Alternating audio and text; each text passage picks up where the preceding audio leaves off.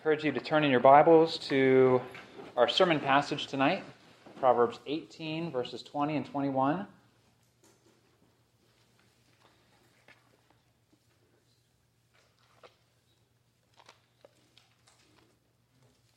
Proverbs 18, verses 20 and 21. And before I read that, I'll pray. Father, we thank you that you are a God who speaks to us, and we are here as your people to listen. Help us to not only hear your word, but to do what it says, and to see more of the glory of Christ as we study and reflect on these Proverbs, which are your holy, inspired word. And we pray this in Jesus' name. Amen. Proverbs 18, verses 20 and 21. From the fruit of a man's mouth, his stomach is satisfied. He is satisfied by the yield of his lips. Death and life are in the power of the tongue, and those who love it will eat its fruits. This is the word of the Lord. Thanks be to God.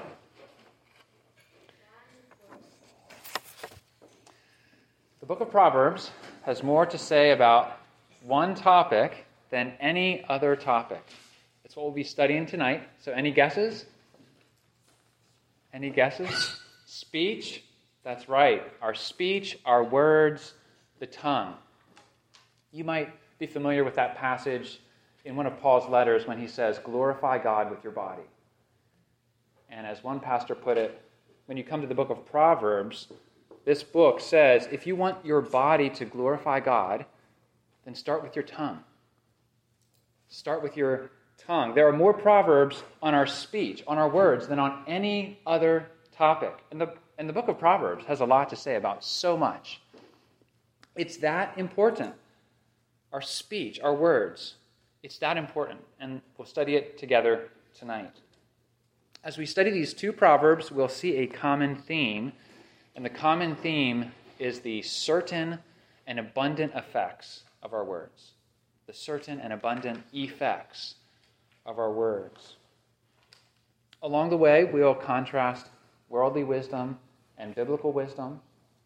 We'll see that the world's wisdom, what we hear in our world around us, can only scratch the surface, but God's wisdom really, truly gets to the heart of the matter. So with that said, let's start with verse 20. Verse 20 says, from the fruit of a man's mouth, his stomach is satisfied. He is satisfied by the yield of his lips. Okay, what's the fruit of a man's mouth? It's his speech. It's the words that come out. So from the fruit or words of a man's mouth, of a woman's mouth, his stomach, her stomach is satisfied. The words that we speak out come back in and fill us up. What we speak out comes back in. Does that sound contradictory? Does it sound curious to you? What goes out comes back in? Well, if it sounds contradictory, that's because it's really an oxymoron. It's like saying jumbo shrimp. Jumbo, big, shrimp, small. It's like saying that something is bittersweet. How can it be both at the same time? Well, here, this proverb puts two ideas together that seem contradictory. Something's going out, but it's also coming back in to fill us up. How does that work? Well, the proverb is simply saying this. What we say will be said back to us. What we say, what we speak out will be said back to us. Our words are like boomerangs. I was at a reunion yesterday, and one of the kids got a boomerang. I'm not sure if it ever effectively came back to him, but our words are like boomerangs. They come back to us. What goes around comes around. The words that we send around will come back around to us. To put it very, very simply, we could say, this proverb says, we will eat our words. We will eat our words. And those words, as we all know, can be good or they can be bad. Just like fruit. Blueberries were in season a few weeks ago. You all know that a perfect blueberry is just great to eat. Plump and juicy, but every once in a while, if you're not careful, you'll eat one that's small and green and tart, or moldy and mushy. Before you know it, you're eating it, and it's just yucky. Well, fruit can be good or bad, and in the same way, the fruit of our lips can be good or bad. In either case, this proverb is saying that we will eat our words. And notice, it doesn't say that we'll snack on them, or munch on them, or nibble on them. 2 times in this one verse it says, he is satisfied. He is satisfied. He is filled. He is sated. We will eat our words until we're stuffed. And if you think about it, we all know that this is true. We've all experienced this. Here's a simple example from this past week. Our kids were playing together, and one of them yelled at the other. And how can you guess how the sibling responded? Well, the sibling responded by yelling back even louder. The one sibling dished out bad fruit and got it right back, even more in return. But the opposite is true. When we dish out good fruit, we get good fruit back. So I intervened in that yelling match, said, no, you can't take the toy. You need to ask for it. Say please. And when one of the siblings said please, the other very cheerfully said, more or less, sure, here you go. You can play with it. When the one sibling dished out good fruit, it was given back.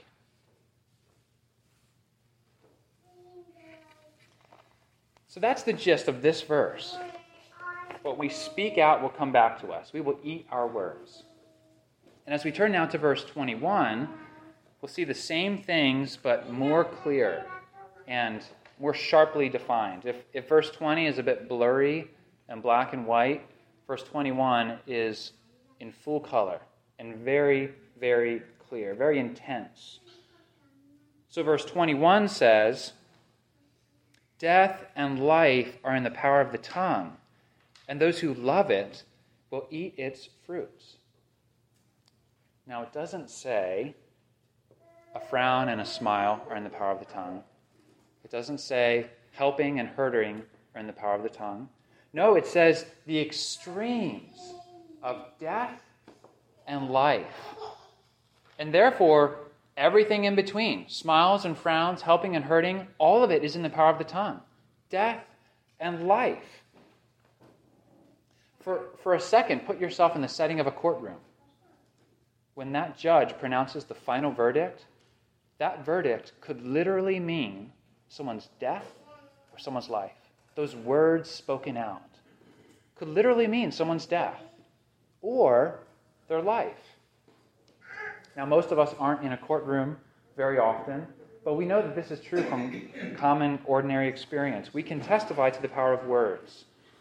The power of words, on the one hand, to kill, to destroy, to tear down. As we all know, evil words can rip apart families, marriages, friendships, churches, workplaces. That's what evil words can do. But it's also true that life is in the power of the tongue. And we all can testify how words have the power to build up, to encourage, to give life, to bless. Good benedictory words cause friendships and marriages and families and churches and workplaces to blossom, to flourish, to grow. Death and life are in the power of the tongue.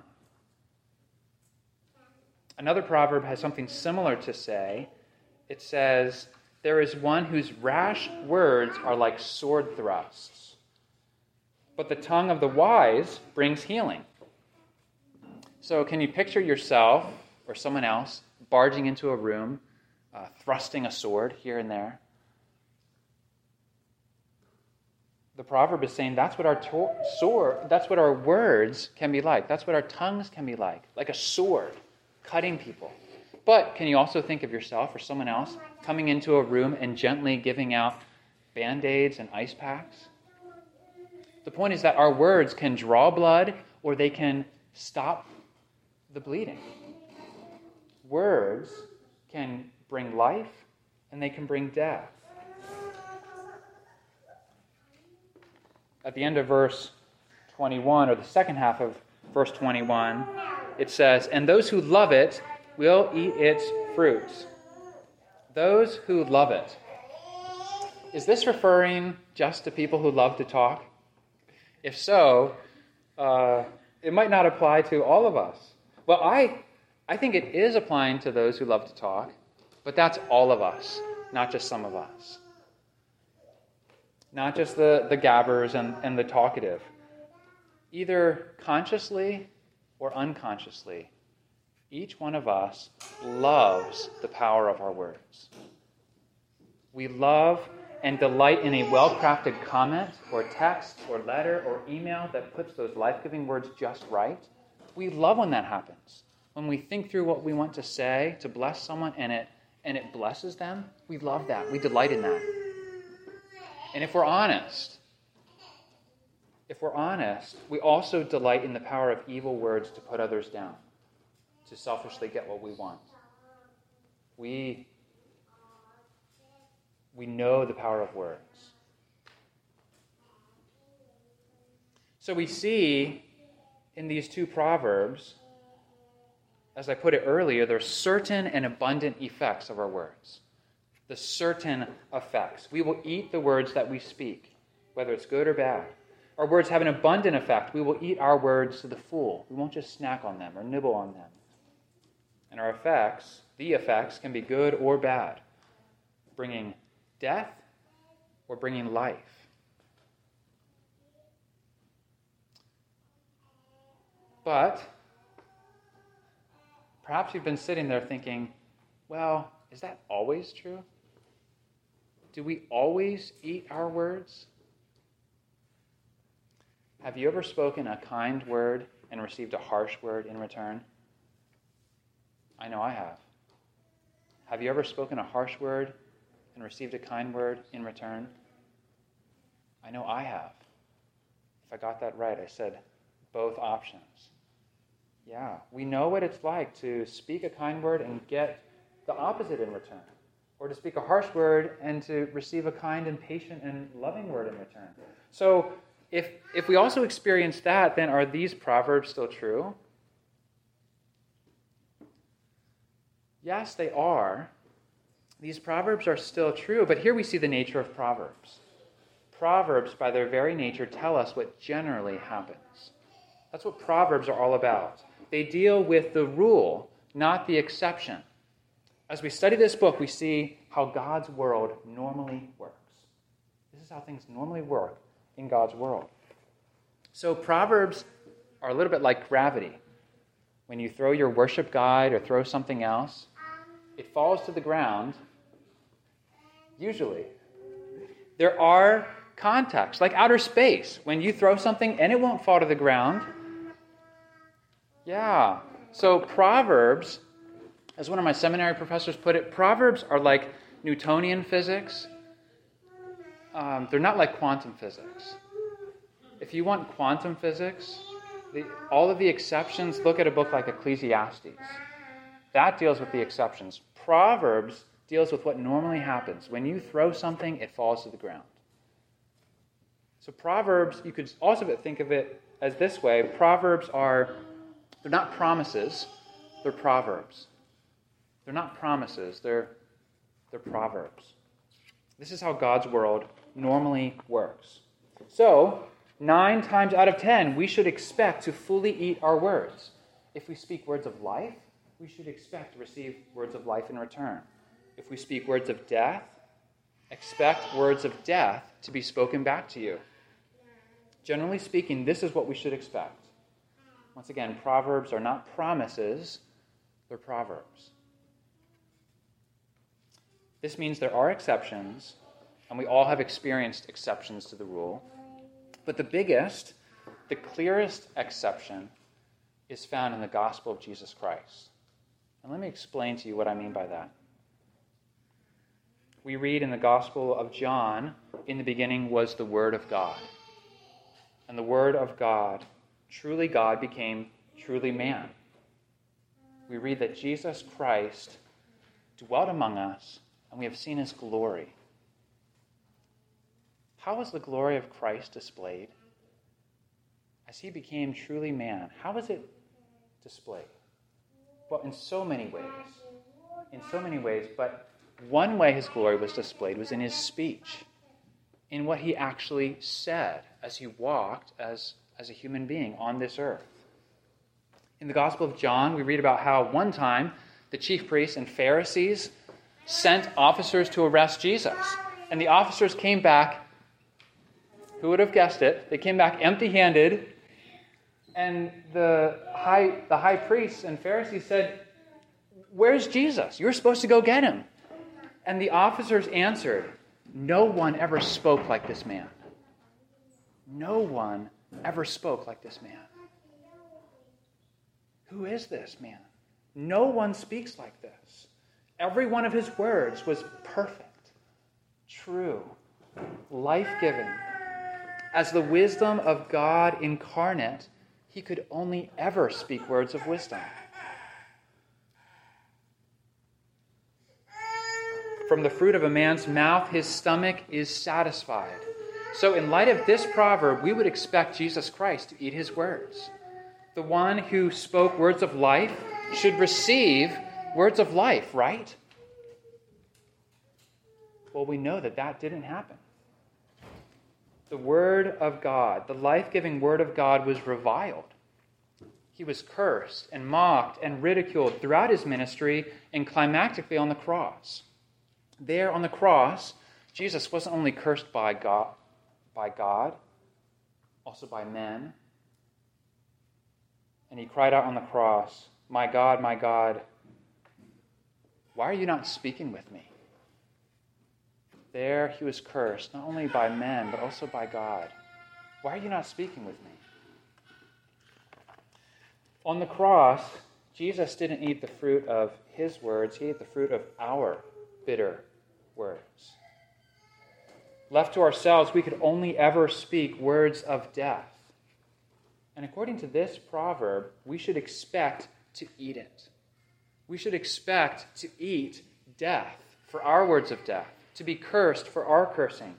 Death is in the power of the tongue, and those who love it will eat its fruits. So praise God for Jesus, the life-giving Word of God who ate our fruit in our place. He died for our sins so that we might receive his life. This is like reflecting on the great exchange, but through the perspective of speech and words. Christ gets our ugliness, and we get his righteousness. Well, that's true also in the case of speech. When we put our faith and trust in Jesus Christ, we received his resurrection life by the power of the Spirit. Because Jesus ate the fruit of our words, we now eat the fruit of his words. We have received to the full words of life, words of blessing, words of benediction. And those are the words that now, as God's people, we speak to others. We see this throughout Scripture. Listen to how the Apostle Peter puts this. I actually quoted this in your reflections. So if you want to turn there and follow along, it's on page 2. So listen to how someone else reflects. The Apostle Peter reflects on these truths. He says in 1 Peter 1, 22 through 25, "Having purified your souls by your obedience to the truth for a sincere brotherly love, love one another earnestly from a pure heart, since you have been born again, not of perishable seed, but of imperishable, through the living and abiding word of God. For all flesh is like grass, and all its glory like the flower of grass. The grass withers, and the flower falls, but the word of the Lord remains forever." And this word is the good news that was preached to you. This word is the good news that was preached to you. So this, friends, is the wisdom of God. This is the wisdom of Almighty God on display. What a contrast with our world's wisdom. If you listen to the world around us, you will hear things that sound similar to our Proverbs. The world, for example, recognizes the power of the tongue. Friedrich Nietzsche said, all I need is a sheet of paper and something to write with, and then I can turn the world upside down. He knew, and so many others knew, that the tongue is powerful. Really, really powerful. Someone else said, and I don't know who said this, but someone said or wrote, "Words are seeds that do more than blow around. They land in our hearts and not the ground. Be careful what you plant and careful what you say. You might have to eat what you planted one day." I don't know who wrote it, but it sounds like these Proverbs, doesn't it? It sounds like the Proverbs. But worldly wisdom never goes deep enough. It can only scratch the surface. Self-help and Google searches can lead to modified behavior. And we can thank God that unbelievers don't always speak as badly as they could. We can thank God for that. But worldly wisdom doesn't get to the heart of the matter. And the heart of the matter is just that. It's the heart. Jesus said, out of the abundance of the heart, the mouth speaks.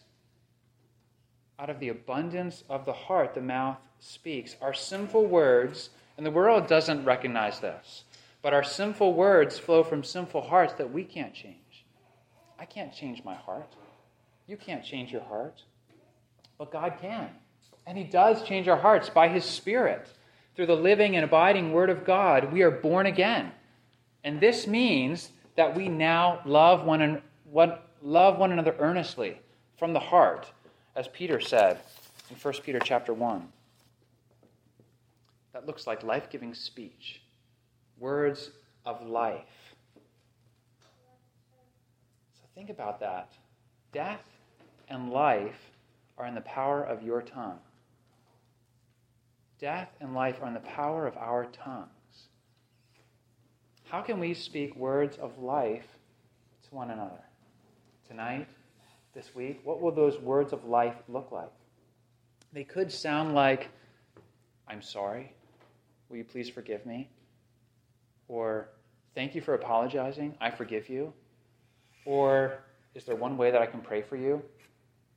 Or, "That sounds really hard. Can you tell me more about that?" Or, "Thank you for serving me by fill in the blank." With the Spirit of Christ living inside us, think of the endless varieties of life-giving speech. Think of what we can say to one another to build up one another in Christ. Think of how the Spirit may use our words. And think of how the Spirit is already using our words to build up proclamation, to build up our families and friendships, to build up neighbors and coworkers. So, to wrap it all up, depending on the Spirit, let's repent of our sinful words. Depending on the Spirit, let's speak words of life that make one another glad in our Savior. And let's do so until the Word of life appears, the Word of God appears, who is our very life. Amen. Amen. We will come back to a time of question and answer, a time for comments and discussion. But first I'll pray, and then we'll sing our final hymn, and then we'll have some conversation time. So let me pray.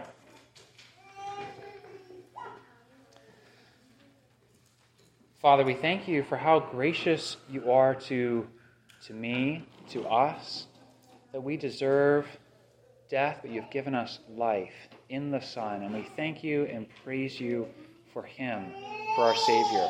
And pray that you would help us, by the power of your Spirit, to obey your word and to speak words of life.